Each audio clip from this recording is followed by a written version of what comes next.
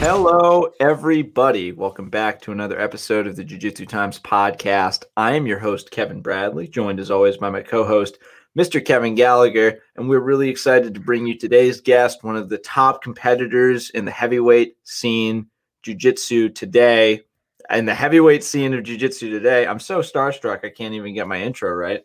And we can't wait to bring him on. But before we do, brief shout out to sponsors of the show, your friends and ours, No Judges Needed, your one-stop shop for all of your grappling apparel needs. You know they got rash guards. You know they got fight shorts. You know they got gis for all the pajama players out there. And for everybody that wants to show their jiu-jitsu pride outside of the gym, they got you set up with some cool casual wear like t-shirts and hoodies. You know, we love wearing the swag. That's why we do this sport. Obviously, swag costs money, though. And for those of you that are looking to save a penny or two, we're here to help you out. Use the code JJT at checkout to knock off 20% off your purchase. Guaranteed savings, everybody. Come on. We're all poor. We have a really expensive hobby. Let's save some money. So once again, that's www.nojudgesneeded.com, code JJT for 20% off. Thank you to No Judges Needed for sticking with us. We love you guys. How you doing?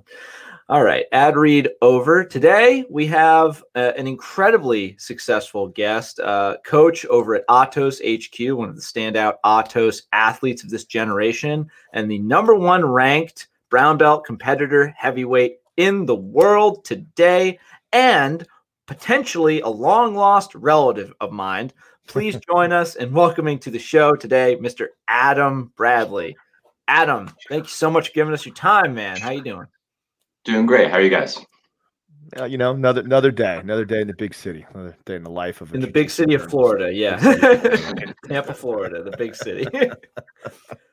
I want you both to know that Kit, our boss, he's going to have to talk me off of a ledge because I'm this close to naming this podcast episode Kevin Bradley, and I don't know if I'm wrong to do that. Oh man, yeah, we might be cousins. I gotta go on like ancestry.com and make sure. Okay. Kevin is very adamant that you guys are related in some way. No! Look at that jawline. Yeah, Look at that hair pattern that I'm rushing to. I don't know how to break this to you lightly, Kev, but that genetic code does not look anywhere near the same. I don't know, man. No. Your likeness ends in last name.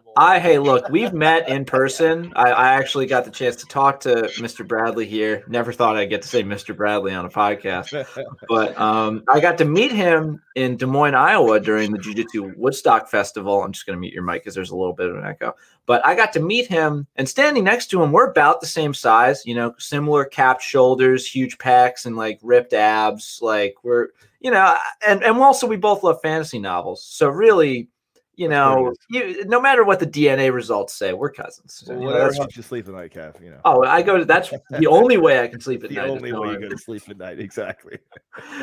So, Adam, what has been your recent jiu-jitsu time? How have you been on the mats lately?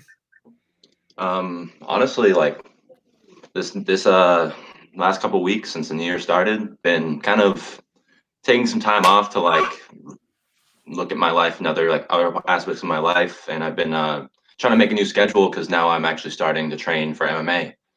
And so yeah, I just started this week training kickboxing and MMA at the arena while I'm training jiu-jitsu at Atos, teaching at Atos. So yeah, I took a couple weeks off just to kind of like figure out my life, get things together, and then make this new schedule, meet my new coaches. And this week I just started, so I'm very excited for that. Hey, everybody. Very brief technical issue with echo, but we're back talking with Adam. MMA, what inspired that transition, if you don't mind me asking? I've always wanted to do MMA. The reason I started jiu-jitsu was because I wanted to fight MMA, and you know, that was a decade ago. So then what happened was, you know, I started no-gi training, was expecting just to get right into MMA right off the bat, but then I just fell in love with jiu-jitsu and fell in love with the gi and decided I want to specialize in that and see how far I could go in that sport alone. And now, you know, 10 years later, I'm starting to find myself like ready to like, you know, diversify my training, start something new and get that ball rolling, you know. Well, I think just to compare your journey to something I'm more familiar with in terms, like, because I've never been a professional athlete, but I've played video games before. And I've played a video game where, you can do side quests until you get to the final boss. And you've essentially just grinded to level 100, and now the final boss might be a little too easy for you. Not everyone gets their blue belt in terms of jiu-jitsu training before jumping into the octagon. You've not only gotten your brown belt, but you're one of the highest ranked competitors at your weight class, at your belt rank in the world. Was there an inciting incident that made you want to readjust to MMA, or? No, I just feel like ready for a little bit of a change, after years, like 6-7 years of not like monotony. It's not like it's boring to this, training camp competition, like IBJJF. Like we all know like the usual schedule in a normal year. I guess 2020 kind of like made me want to switch up and, start to diversify my training more. And yeah, it just seems like, I'm 25 now. So it seems like the right time to start, learning a new skill, being a white belt again, in a new sport, striking. And by the time, and then I'll still be, young enough to have a great career in MMA by the time I'm ready and feel confident enough to get into the cage. What are some of your coaches at Atos thoughts on that? Are they concerned about it taking away from jiu-jitsu? Are they supportive of the fact that you want to go out and go for other things? Obviously, if you're training, you're striking at another facility, they probably don't have a very established MMA program at Atos. I don't know that they have much MMA going around there, but are they cool with that? Are they saying, hey, that's good, go on and do that, you can still do jiu-jitsu, we can just focus it towards an MMA centric thought process? Yeah, 100%. Professor Gaval has been very supportive of that decision. I've let him know my plans. As soon as they come into mind, I communicate that with him, and he's been very supportive. There's a few other guys at Atos who are interested in MMA, so we might start getting like an MMA training at Atos. But yeah, we are primarily jiu-jitsu. And so for now, I'm going to seek out world-class strikers, instead of trying to learn from other jiu-jitsu guys who learn striking. I rather go, that's just like how I moved to Atos to get world-class jiu-jitsu. I want to go to where there's world-class striking as well. Because I want to learn from the best, of course, Yeah, I mean, I'm sure that if Andre Gaval put the freaking put a news flash out, he was looking for a striking coach, that there would be a large number of world class strikers that would die for an opportunity to coach at Atos. But I mean, whatever. He's focused on jiu-jitsu. You guys, unquestionably, I always talk about this. It's you guys fight sports, and the Danaher Death Squad checkmate people kind of flutter in there a little bit when you talk about like premier competitive schools in the world of jiu-jitsu right now. And Atos is clearly on top of the list, and Fight Force is right there to it. But I think that Atos maybe edges them out just slightly. You guys have a bunch of killers. It's an amazing program. So talking about your MMA transition and moving on to MMA, it's curious that you waited. I mean, I only say that because it's doesn't happen a lot. And normally guys, when they start with MMA, they when they come into doing jiu-jitsu with the mindset of going into MMA, it's they're going through the motions of their jiu-jitsu in the idea of incorporating as much as they possibly can and learn as much as they possibly can, but it's still geared towards going to an MMA career. And you are a brown belt. Obviously, you've had quite a bit of success in the jiu-jitsu realm that led you to kept you in the jiu-jitsu game and kept you away from MMA. What are some of the reasons why you did that? Why did you stick with jiu-jitsu instead of jumping right into MMA? Yeah, so I really wanted to specialize. I just love jiu-jitsu so much. I plan on, even this year, like as soon as a gi major tournament gets announced, like Pans of Worlds, I'll put the gi on and I'll train for it, because I really do enjoy it and I love it. Until then, my matches are primarily no gi for last year and this year. So it just kind of like tailors itself towards MMA as well. And my game, I think, is good for MMA because, I don't have to train too differently. I love the wrestle. I like to stay on top, but, I also practice. I'm a guard player as well. I can do everything. I'm very well-rounded. So I feel confident that my game will transfer. And I just really have to focus on my striking and then the clinch work to get into my ground game. And that's basically what I'm working on now. But, yeah, it's not going to like take away from my jiu-jitsu training. I'm still in Atos a few days a week, whether I'm teaching or training. And basically, yeah, as soon as like if you want me to put a gi on and train, I'll do it. I have no problem. Like I'm very confident that I can do all these things and still have great success. I think it'd be cool to talk about your experience and your seeming love and appreciation of the gi, considering you entered jiu-jitsu primarily to get into MMA. When you started jiu-jitsu, did you avoid the gi at all, or were you fine training in it? Because I've noticed a lot of MMA fighters have mixed feelings about the gi.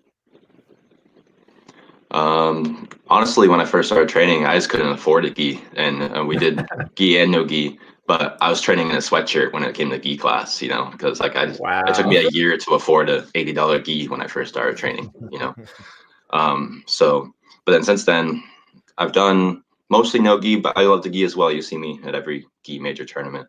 I have a lot of fun. It's just really creative. There's a lot more stop and go, a lot more thinking in the process of like how to pass or deal with like the lapel guards and 50-50. And it's just a lot of fun to me. It's not like I chose for any particular reason to do more no gi or whatever. I just kind of whatever. I have like FOMO when it comes to competing. If there's a gi tournament, I want to do it. I don't want some other guy to win it. I want to win it. Same thing with no gi. Any rule set. Now I'm just looking. I think there's a potential here for a super fight with you and Supernatural Survival Gear Kent Peters doing sweatshirt jiu-jitsu, like submission only, no time limit. No problem. Yeah, I think about that a lot, and I think that's a topic of discussion that I always go through a lot when we have MMA fighters and we have guys that come to the gym that really just want to be MMA fighters that are rising their ranks through the amateurs and things like that. And like I always tell people that, in order for you to truly be good at MMA, it's very important that you not only understand what MMA incorporates. It's a combination of all skill sets. You got to understand boxing, you got to understand jiu-jitsu, you got to understand wrestling, you got to understand kickboxing, Muay Thai, something like that, right? But you should never go into MMA with the mindset of I'm going to train just what works for MMA, and that's the only thing I care about. You need to focus on each individual aspect of what makes MMA individually. Build your skill set in those areas, and then you start to realize what you can shave off, what's going to work for MMA, what's not going to work for MMA. Because I guarantee you that even some obscure gi lapel choke opportunities you think about no gi, right, that aren't necessarily anywhere relevant for an MMA match, will have some way of popping into your mind when you're in an MMA match. Maybe not a gi choke. That might be a wrong experience, but think about maybe a wrong example. Think about maybe like a weird 50-50 position or an awkward sweep that would never really work. You would think about it as an MMA position, but there's going to be a time when that may be viable for you in MMA, and it's going to it'll evolve for you in that regard. So, like, you did a good job by getting that brown belt in MMA. Your jiu-jitsu is going to be top notch. It's going to be something you're going to hold on to as your foundations. Yeah, I find like training gi and no gi, to compare those two, like my passing in the gi or passing no gi, is like I feel like my gi training helps my no gi passing because I can do gi style passing to these no gi guys. I can do toreandos, and like the timing of when you start to pass one way, they contract their knees to their chest and they become like a tight little ball. And usually in the gi, you can grab the pants, spin them around. I do that no gi too now because I've practiced that movement so many times. I can do it with an ankle grip or a gi grip. It doesn't matter. And I feel like you just build these little skills that's easier to build in the gi, or sometimes easier to build no gi, but then they transfer between the two. You start. Yeah, of course. You start to like anytime you are trying to solve problems under duress using jiu-jitsu, your jiu-jitsu game is getting better. And I use that analogy a lot. Like when I have no gi matches, like I will put a gi on to train for a no gi match because I'm doing jiu-jitsu. I'm learning, I'm thinking, I'm making my brain process the results. And just like you said, if I got a gi match, like I'm going to train a no gi. Now I will understandably focus my energy in one direction depending on what I have to do that week. But like training a gi gets your no-gi game better, and training a no-gi gets your gi game better. It's vice versa. What do you think about when people bring up the topic of training in the gi makes you more technical because you have the friction, your explosive energy isn't involved as much. You have to, grips are involved. You have to really pay attention and use that monotonous kind of flow. I feel Like, I guess I feel like can you rephrase that? Can you phrase that question again? Yeah, I'm sorry. I'm saying. I apologize. I No, you're talk good. crazy sometimes. The question is how do you feel when what are your thoughts on training in the gi to make you a more technical grappler instead of an Oh, okay. explosive grappler? Right? Yeah. Sorry about that. You're good, man. I feel like they're both technical, but I feel like no-gi, you have to start to think faster because Right. once you start a move, especially if it's sweaty, once you start something, it becomes like a scramble and it's like two squirrels fighting, over a nut. And it's just, you have to really, you don't have as much time to like stop and think or hold a position. In the gi, I can staple you down by your collar and like hold you for a second or keep your sleeve up, keep your elbow off the mat and like just stall for a second to like, okay, look around, see where the knee cut is, whatever. No-gi, you have to get an underhook, head scoop, go, and then fight from there. So I think they're both technical. One's just a lot faster pace. Just like wrestling, people say like, oh, wrestling's not technical. It's very technical, but you have to work really fast. Yeah, think fast.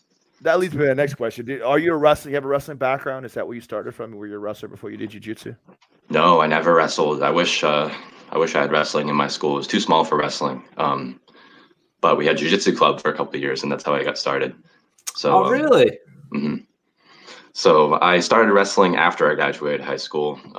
I was training at an MMA gym, and I was mostly no-gi. And some wrestlers from a college up north would come and train on our mats, and I would just get in there with them and just had to learn. So then I was like scared of wrestling before then, and then I spent like a solid year just wrestling, and now I really enjoy it.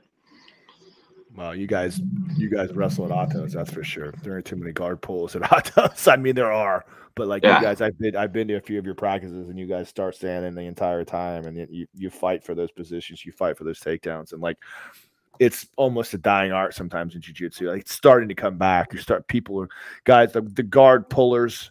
Like even the guard pullers are learning to wrestle now because they realize eventually you're going to have to wrestle. There's going to be a time in your match when you're down by a point or you can't pull guard because they're going to deduct a point for you that you're going to have to fight for that wrestling position. We've been teaching wrestling right now in my gym for this last month, and you need it. You have to have it. You got to have wrestling. That's all there is to it.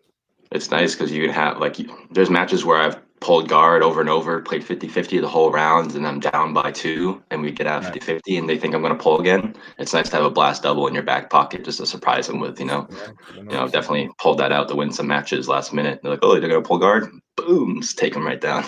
Which kind of leads me back to the point about, training jiu-jitsu and having that advanced, jiu-jitsu competition, jiu-jitsu mindset is that, all of those things, even though they're not as viable to what you would consider to be MMA techniques, like it's cool to know you have a single leg or a freaking roll through fucking deep half guard sweep or something like that. That might not be your go-to, but if you need a sweep, you need something, and there's an opportunity where it develops, you can feel safe with it.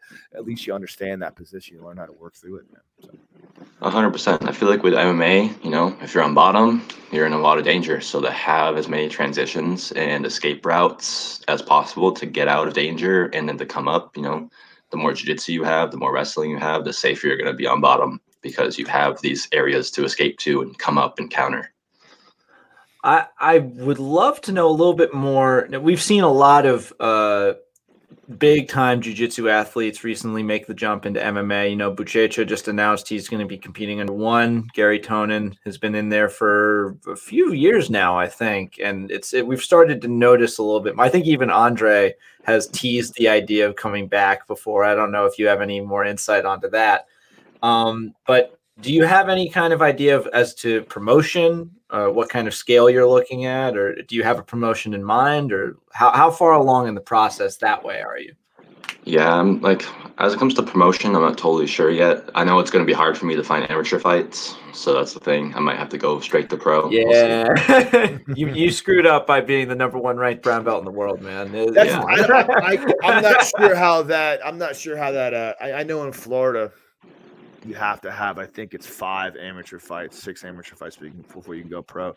But because you probably had a paid purse from a jiu-jitsu match that may be considered pro. I don't know. I don't think so. I really don't know. I'm just talking on my ass. But I don't see why you wouldn't be able to have some amateur fights. Kev is just trying to get you to come out to Florida and like hang out with him. All right, he wants to hang be. out with me. I mean, I'm down. I'm down to do amateur fights. If I can get one, I'll do it. You know, the experience is good. Have you heard any feedback along those lines that they're going to allow you to amateur? They're going to cut you back on that? You don't know yet. I don't know yet. Like, I just met my MMA coaches the other day, and they don't know if they're going to be able to get me amateur fights, but we'll try. You know, it's weird how it works like that. Yeah, we'll see. Well, the problem is, and that's where you're gonna have this problem regardless. You're just because you have the jiu-jitsu accolades, you're this Atos guy, #1 brown belt in the world. You know, there's no one's gonna want to fight you, especially at an amateur fight. It's not a question of do you need to fight. It's a question of like who's gonna be dumb enough to come fight Adam Bradley, you know, a brown belt world champion in an amateur match. Yeah, they'll likely try to find me some like really accomplished wrestler or some Muay Thai world champ or something like that. You know, that's probably what be my first fight. Someone tough for sure. Yeah, take as many meatballs as you can, kid. Get your fucking get that bread, man. Legs, right? I know. Like King of the Cage has a pretty easy to enter amateur division. So if you ever want to come up north, like knock some cans around before they put you in the prime time. Cage. Yeah, I'm open to any opportunities. So let's talk a little bit about some more grappling stuff because I'm just curious about you and particularly about Atos in general. Like, again, I know you've been at Atos for a long time, and I'm sure that you have been there long enough. Did you start white belt to brown belt? You did a little bit training somewhere else, but did you start at Atos as a white belt? Just curious. No, I'm from New Hampshire originally, so. Oh, really? Yep. So when I started jiu-jitsu, it was like at a little high school club on cheerleading mats in the cafeteria 3 days a week. You know, blue belt was teaching us, you know. So yeah, I moved to Atos 5.5 years ago or so. Okay, so you were 5 years in. Were you purple belt by that time? Or you blue belt at that time? I was a 4-stripe blue belt, and after my first week at Atos, I took all my stripes off and thought I was a white belt. Why'd you move to San Diego? That's gonna happen. Did you come out here? Did you come to San Diego particularly to train, or was it some kind of like job move or family move or something? No, I moved out here just for Atos. Like I was training 8 hours a day back home, but like the level just wasn't the same. I was top dog every gym I went to, and I would win like the small local tournaments like Nagas and stuff. But IBJJF, I would always get second at best, like double silver every time. Yeah. I go to Worlds or Pans, lose first match every time. So I knew I had to like make a change in my training if I wanted to accomplish my goals.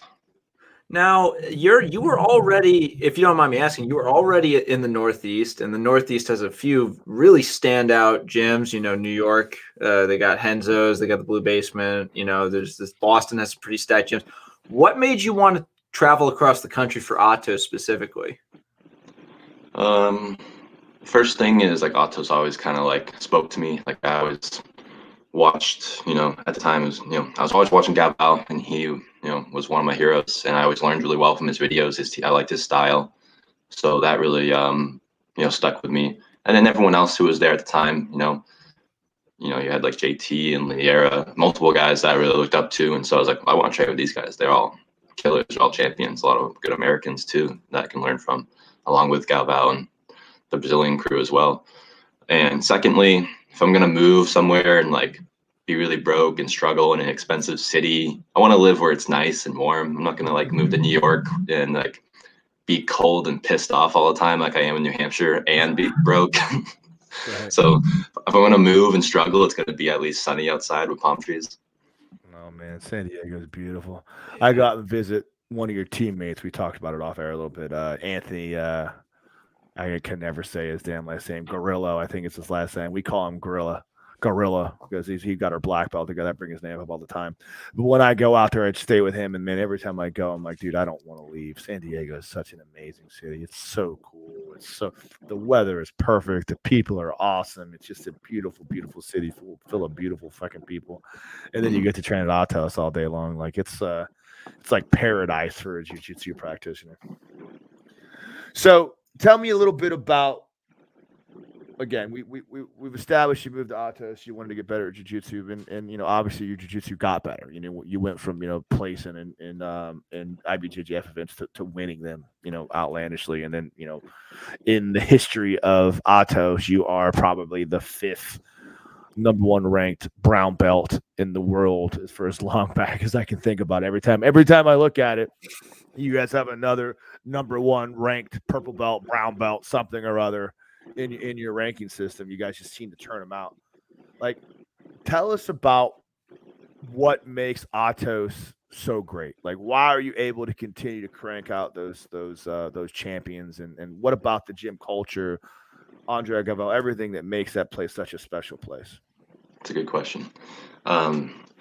It's a crazy vibe. You have to go there and experience it to really, I can try to describe it, but honestly, I've been there before and I've trained with you guys, so I get it. You know what I'm talking about? I'm just curious about your takes on it. I'm sorry to interrupt you again. No, it's fine.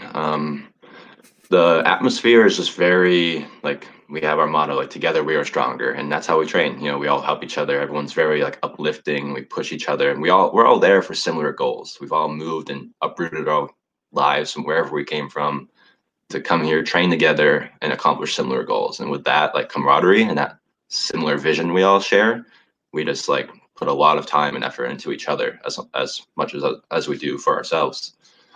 And yeah, we train hard, and we push ourselves hard. And if you're not training hard, you're just kind of wasting up people's time. And you're wasting your own time. So you go there, you show up, and you put effort in, whether it's focused on your drilling or you're putting in hard rounds and giving max effort. And Professor Galvao has made this environment where it's friendly, fun, but we learn and we train hard and we give our best. And as long as you give your best, that's all I ask for. And he's a very good coach. He's a great coach, and we go over lots of good technique. He comes over and he works with you, like anyone. Some Joe Schmo can go on the mat and ask him a question. He'll sit there and give you a little mini private. No one's too good for the help of anyone else. And with that, wanting us all to rise up together, that's what can expedite our learning and make us level up faster. Because I can train with black belt world champions and they treat me with the respect that they would treat themselves or other black belts, and so we all just get better together. It's weird. I've never had the pleasure of meeting Mr. Galvao, but friendly and upbeat are 2 words I would not immediately think of when I think of him. Terrifying and huge trap muscles are the things that come to mind.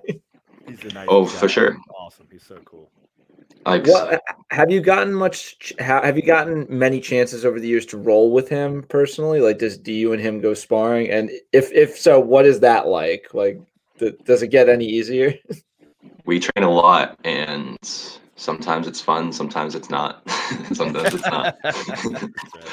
He makes me more tired than anyone else I've ever trained with. He is so good at putting pressure while being light on his feet. He makes you carry his weight, and his feet are light, and he's switching sides, switching angles. And he's not one of those guys who will, unless he's training for his own matches, then he gets pretty serious and scary and he won't give you a chance.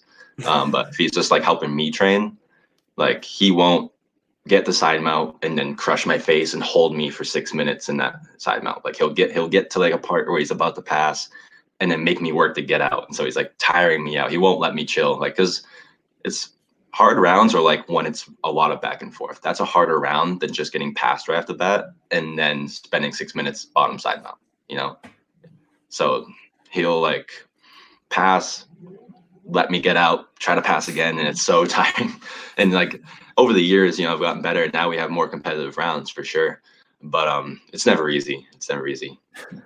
Yeah, it's funny you brought that up about guys that just tend to suck the life out of you, that keep their pressure on, and they get stronger as you get weaker, and they capitalize on those opportunities. And what I've noticed about some of the best guys in the world that I've ever trained with is there's something about them that they have this innate ability to understand when they've pushed you to that point of breaking, and then they break you and capitalize on that. And it's something that You can't quantify into technique. Hey, everybody. Sorry again. Technical difficulties. Adam's Wi-Fi is like the white belt of Wi-Fi's. So he is working very hard to making this work. We really appreciate him and all the effort he's putting in. So, Kev, you were saying about don't worry about it. Believe me. Sucking the life out of By far not the worst we've ever had. Don't Oh, worry about Jesus, it. yeah. Right. Like Nicky Rod was coming into us from a potato when we had him. When you learn to deal with these things, you just deal with the fact that anything that can happen will usually happen in the course of a Yeah, my router's a roll of Scotch tape on a candle. So the question I was asking was that what I've noticed about some of the better guys in the world is that they figure out a way to understand when they break you. Like I roll with my head instructor, Matt Arroyo, all the time, and he is a stud, USC fighter, been training jiu-jitsu for a long, long time. He's ADCC qualifier, really freaking strong jiu-jitsu player.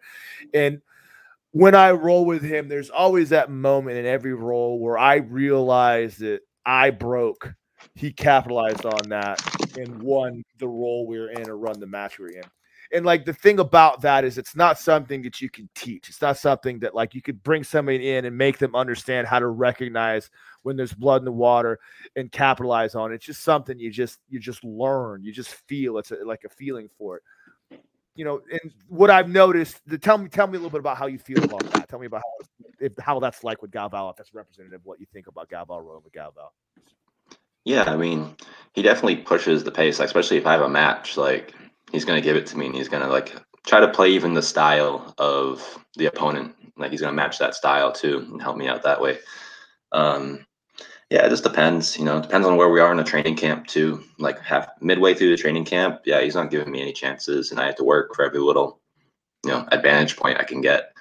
But then he has a good way of working with his athletes of, like, boosting them up towards the end and like letting us get our game and letting me shoot my attacks off so he can also like, critique them and, add to my game more. Or if he is, working me that day, if I'm not having a good day and he's just beating the crap out of me, then he helps me with my defense or my counters and my positional awareness so that I, can stay in a safe place. So like it's a mix though. Like I have so many other training partners too, and they're all training, hard. So like it's not just Galval, but I have like Kainan and Gustavo, Jonatas, all the like Don Bell, all these other really good black belts. They're all training really hard, not giving me any chances either. So like I get a variety of training of people who are trying to absolutely just kill me and people who are just having fun and everything in between. Yeah. I've been, like I said, I've been Atos to train before, and I've watched some of your training sessions, and it's just phenomenal. It's what Kevin talked a lot about when we talked about what it's like training at Atos, is he compares it to like a very high level Division I wrestling program. There's such organization and such atmosphere. Atos is obviously the head of the spear, and running the coaches or running the program, running the classes. And, you guys start with drilling, then you do a little technique, then whatever he feels like is needed for that day, you guys morph into those situations. And it's really cool to see that because you don't see that a lot. Like you're very blessed to have that level of structure in your gym. So it pushes you guys to the next level. What do you feel like? How do you feel about who's some of your toughest roles? Some of the toughest guys in the room you roll with? Call everybody out. Why not? 20-way tie. Tell me Josh Hanger's a punk. Nah, I love him. He's my dog. I've talked to him a few different times. He's too big time to come on this show, but we'll get him on eventually. I mean, everyone's tough because even the blue belts, Right. I know what it's like. You're a blue belt, you show up, you want to prove yourself, and you're just going to come at everyone fearlessly and relentlessly. So like, even if you want to get a rest round with someone you're better than or bigger than, like, you're going to have to fight like hell for a bit first to like get them into that position, and then you can chill. But until you control them, it's just like a rabid animal coming at you. Right. My toughest rounds, like, man, depends anyone who's there. Like, you got Ronaldo, who's just like a marathon runner of jiu-jitsu. He can just like go 100%. Like he can keep that pace for an hour easy. I've seen him do it for an hour. And he's a big guy too, which is even crazier.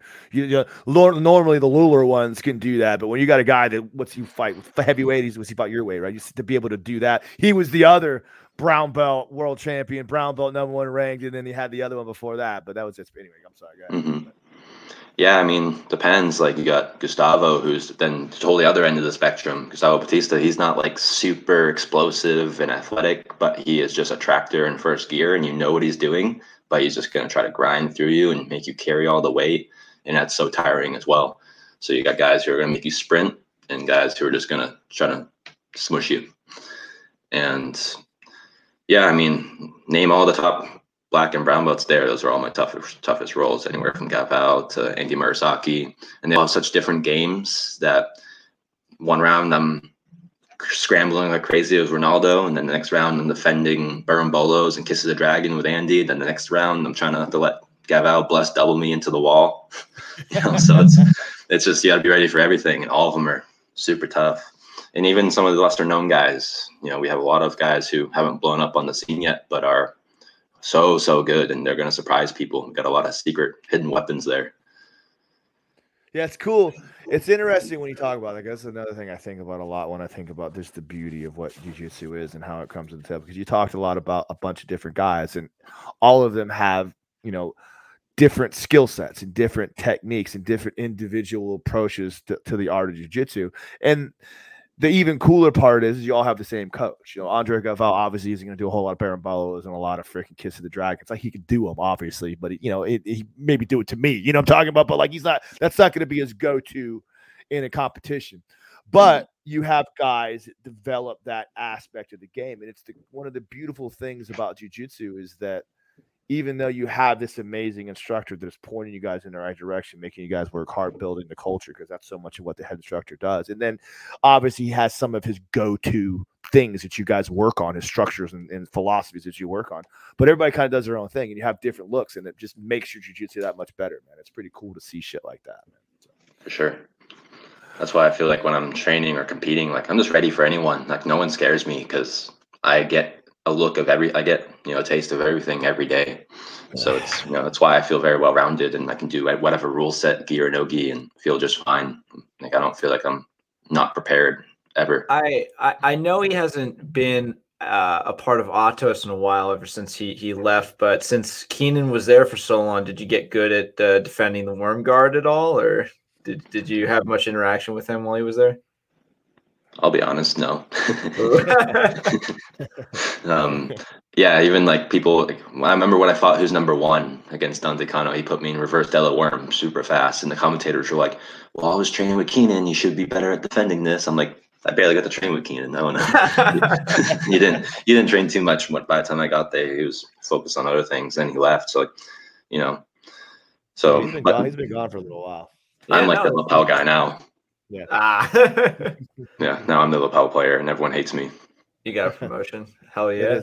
That is annoying as lapel guards, man. I tell you, it's one of those things. It's like even from a closed guard position where you're in someone's lapel guard, like even if they're not moving you a lot, because I got a solid base, it's hard to move me around. You know what I'm talking about? And I'm cool with that. I'm an old black belt. I could fucking make my base strong and be like, yeah, that's cool. It's cute. Like you're not gonna sweep me from here. But what it does is it keeps me from being able to do anything I want to do. Like when my arm is pinned back up here and it's wrapped around my leg, like I might not be getting swept, but I can't really do anything to address this, which leads for me to overcommit, make a mistake, and then you capitalize on it. Yeah, you can't pass until you address it. So right, exactly. Yeah, that's dope, man. I very quick. There's one other jiu-jitsu thing I wanted to talk about before you obviously got to go back to being a fucking killer on the mats. But I wanted to talk a little bit about one of the auxiliary needs of a professional jiu-jitsu athlete, and that's like strength and conditioning. We were talking a little bit. One of the first things we talked about was Electrum Sports, which is one of your sponsors. You've gone on to start working with the company in a much closer capacity. You've credited them with a lot of your strength gains as a professional athlete. What goes into building a higher capacity vessel for a jiu-jitsu athlete as opposed to other sports? So, yeah, Electrum has specialized in combat sports, and they've worked with athletes in every sport, but our niche is combat and specifically jiu-jitsu right now. We work with all of the best guys and from Atos and other teams as well. And basically it's very science-based. You get a lot of these, you get a lot of clowns, honestly, in the strength training world who just don't really have the certifications. They don't know what they're doing, but they throw cool stuff at you and it looks cool. And they, people believe in it, they'll eat that stuff right up. But what goes into our training, we very much focus on progressive overload and slowly but surely adding, progress, making progress with every day. And we're not going to make you, and we try to program things that are going to help with your jiu-jitsu. So we do a lot of isometric strength, and we do a lot of grip training, but we don't get too specific where we have to be a lot of people get way too specific with their training, and they're doing barbells on their feet, inverting crazy stuff. It's not not good stuff.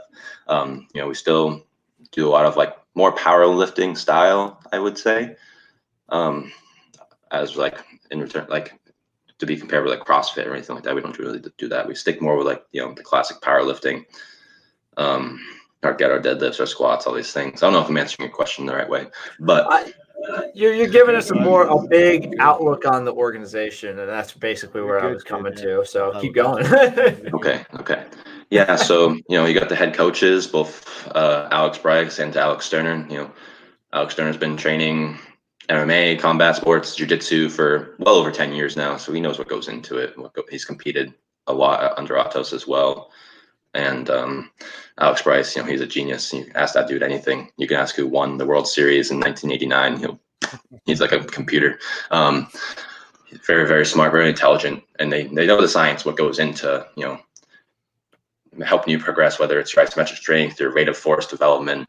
So basically anything you need as a combat sports athlete when recovery as well, training strength and strength training can, help you heal a lot faster, plus make you less prone to injuries because we're building the muscles around those joints, strengthening the ligaments, putting your bones and ligaments under pressure that make them harder to injure, which keeps you on the mat longer, more consistently, which gets you better at jiu-jitsu faster.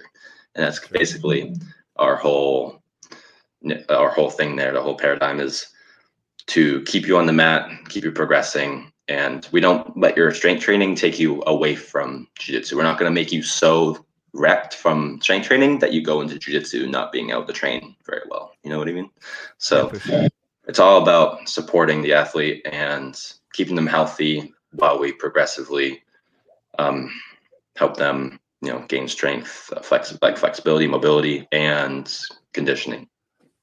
Yeah, so much of modern strength training has been geared along that. The biggest old school comes from boxing, and the old school idea is you go to the gym, you break yourself down as hard as you possibly can, and then you recover and get stronger. And there are some benefits to that, I guess, in an awkward world if you're not doing anything else besides lifting weights, right? But when you're actually trying to be a world-class athlete and you're beating yourself up every day in the gym and in the jiu-jitsu room or in the MMA room for you eventually soon enough, you can't do that your body just can't handle that. And there's way more intelligent ways to get the same amount of gains from doing things more intelligently that aren't going to break your body down. It's a whole new mindset. I've changed the way I train. I've got a personal trainer that works with me. I have a NASM degree certification too, but that's something that needs to change because people just get hurt too much. You just get hurt. You can't handle that way. That's actually one question I wanted to posit to you is that there, many of the big jiu-jitsu athletes that have been competing for years now are no stranger to the weight room. Do you think that there's any common mistakes that you notice with that caliber of athlete in the way that people have traditionally approached strength training? Good question. From what I see, it's mostly just you get these guys who either just teach themselves how to lift or they don't have a very well qualified strength coach, and you see them just lifting, always trying to one up their last lift, regardless if they trained hard or not, how their body's feeling. You see them deadlifting 445 with a rounded back and hurting themselves eventually. We're very much not about that. Like there's days where I just train so hard that morning and I feel like I'm just dragging my feet in there, and I'll go and lift 60% of what I know I can. I think that being able to tailor your workouts depending on how you feel that day, and not always just working harder until you just can't anymore. I think that's a big difference between how strength training used to be, how conditioning used to be, and where it's heading. Because I still know so many like MMA fighters who are just like, their coaches are just like 3 miles of this, 1,000,000 burpees, 100 push-ups, no matter what. If you don't do this, you're lazy. And all that other stuff like that, right? Yeah, they just go harder, not smarter, you know. Yeah. And it's kind of counterintuitive after a bit, you know, to train that hard constantly. You know, you got to be able to take the gas pedal off and make sure you feel your best. And when you're training the sport that you're doing professionally, like I'm not a weightlifter professionally, you know, that's not my thing. There was like a solid year where I was always just obsessed with PRs and putting 345 on my back and see how many times I can do it. And that was fun. It's super fun. And I'm motivated to start lifting real heavy again because, yeah, I just have a good time doing it. But I'm not a power lifter, so I have to keep that in mind. I'm lifting to help my jiu-jitsu. And if like I hurt myself lifting and I can't train jiu-jitsu, I messed up. Yeah, it's interesting you bring up a lot about the self-taught stuff. It's just, you know, you go to professional. You don't go to a mechanic to fix your toilet. You know what I mean? It's just like when you were training jiu-jitsu at an inferior spot, you wanted to go to where the best jiu-jitsu is, you go to where the best jiu-jitsu is. And the reason why they're the best is because they're tried and true. They think about things in a scientific method. They're not just some dude that lifts at the gym that, you know, has significant gains because of his body or whatever type of, you know, whatever his system seems to work for. So he tells you how that works for you. You need someone that understands your body, your development, what your goals are, and put you in the right path, man. Yeah, 100%. I used to make up my own workouts all the time when I was younger. I had to delete videos off. I had to go back like 10 years ago and delete videos off my Facebook of me doing like dumbbell overhead press while standing on a yoga ball. I'm like, yeah, this is balance. And I'm training jiu-jitsu. I'm training strength and balance all at the same time. And I look back, I'm like, no, get this off the internet now. Don't ever do that. Don't ever do that. Like put a disclaimer underneath it. This is horrible. When something's when something you're so ashamed of, you're just worried that it'll inspire others. Yeah. No, at the time I was like, this is it. This is the stuff. I know what I'm doing. So I got one. Sorry, Kev. I'm sorry. I got one more question for you. Just because I'm curious, like, and I know this is indicative of what other people in the Atos gym are doing, the training regimen. Tell us a quick rundown of what your week is like when you're really firing off, get ready for competition. Yeah. So a normal week for me would be 6 a.m. comp class. You know, wake up at 5, get there for 6. We train for about 2 hours, and then I go home and I rest. I'll try to take a nap if I can for, you know, give myself like a 2 to 3 hour period where I can take a break, eat, sleep.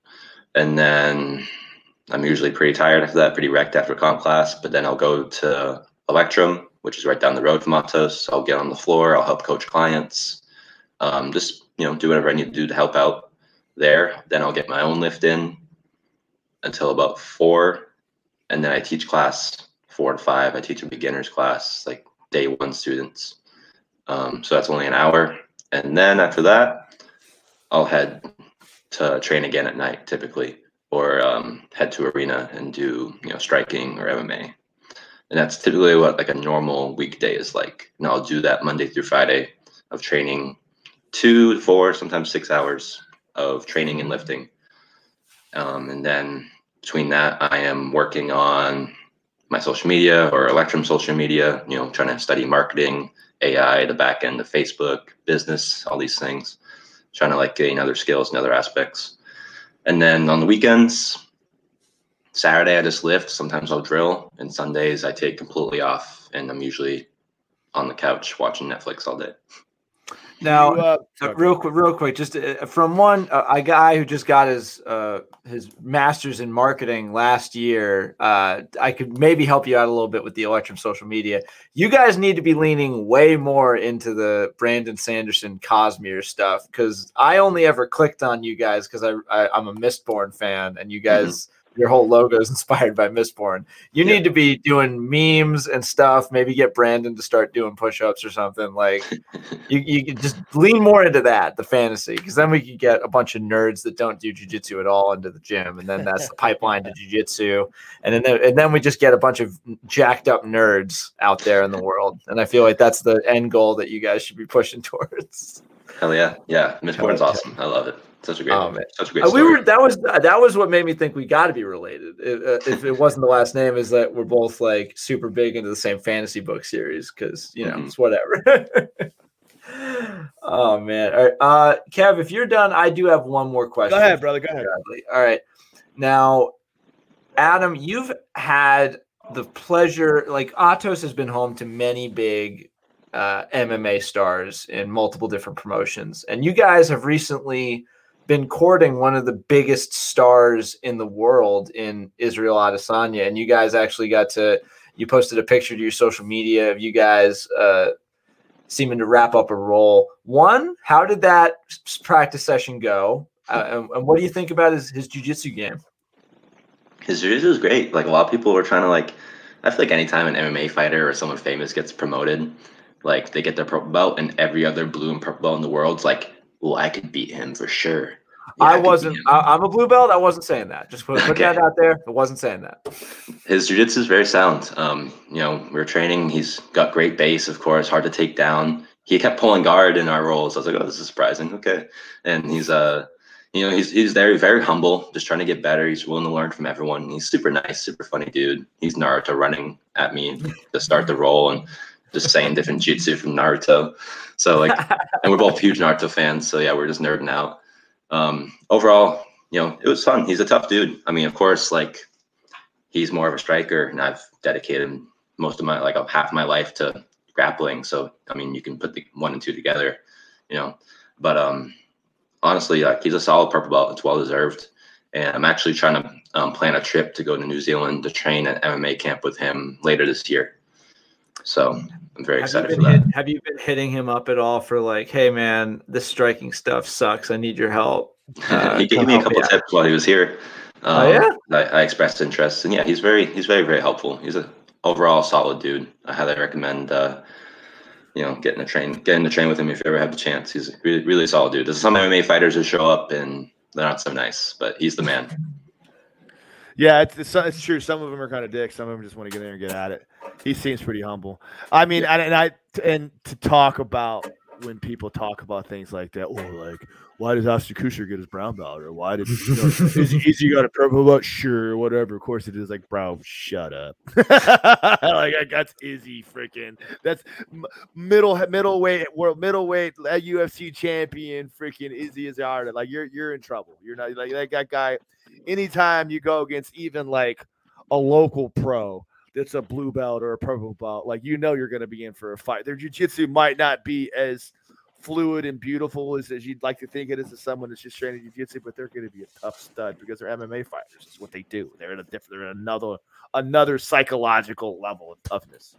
100%. I feel like these people on their couch eating potato chips watching this story right now, they're like, no, he's not I'd kill that thing. Freaking, let's put him in a gi and see how it works. He'd probably still kill you in the gi. He was training the gi a lot too. He likes the gi too. You have to think he's a world-class athlete. He's dedicated to martial arts, and he could put that same amount of work ethic that he put into kickboxing and MMA. He does that in jiu-jitsu as well. He's here to get better and to win UFC titles, and jiu-jitsu is part of that. He's there taking it very seriously. He's not just showing up once a week and Gallo throws a freaking purple belt at him for no reason, just for the picture. It's so silly. I thought it was really weird when Paulo Costa, ahead of their fight, used the whole "I'm a black belt" and then he threw a white belt at him during a face-off as a way to get at him. Never took a shot on him. Afterwards, Izzy won the internet with that post of him in the white belt, and he's like, "Okay, today we're going hip escaping." He's a troll, man. He's so good at that. He's so funny. I want to just this has been a hot button issue for a while. So, and you're more qualified to speak on the issue than many others that are offering opinions. So here and now, Israel Adesanya, a worthy purple belt, yay or nay? 100%, no doubt. Okay, all right. He surprised me.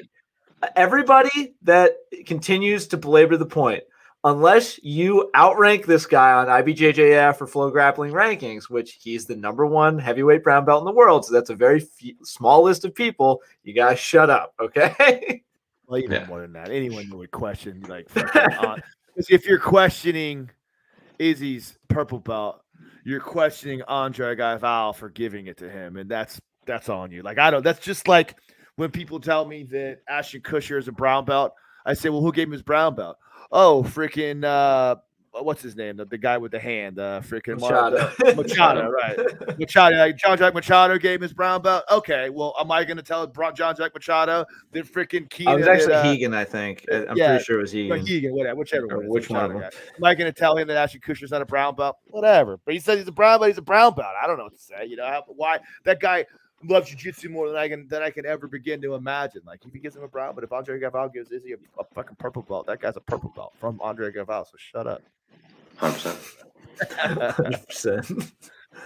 All right. Well, Adam, this has been a very enlightening podcast, and we really appreciate your time. And you've gotten to speak at length about one of your big sponsors and one of the organizations you work with. But if there's anything else you would like to plug that you have going on, things you want people to be made aware of, the floor is yours.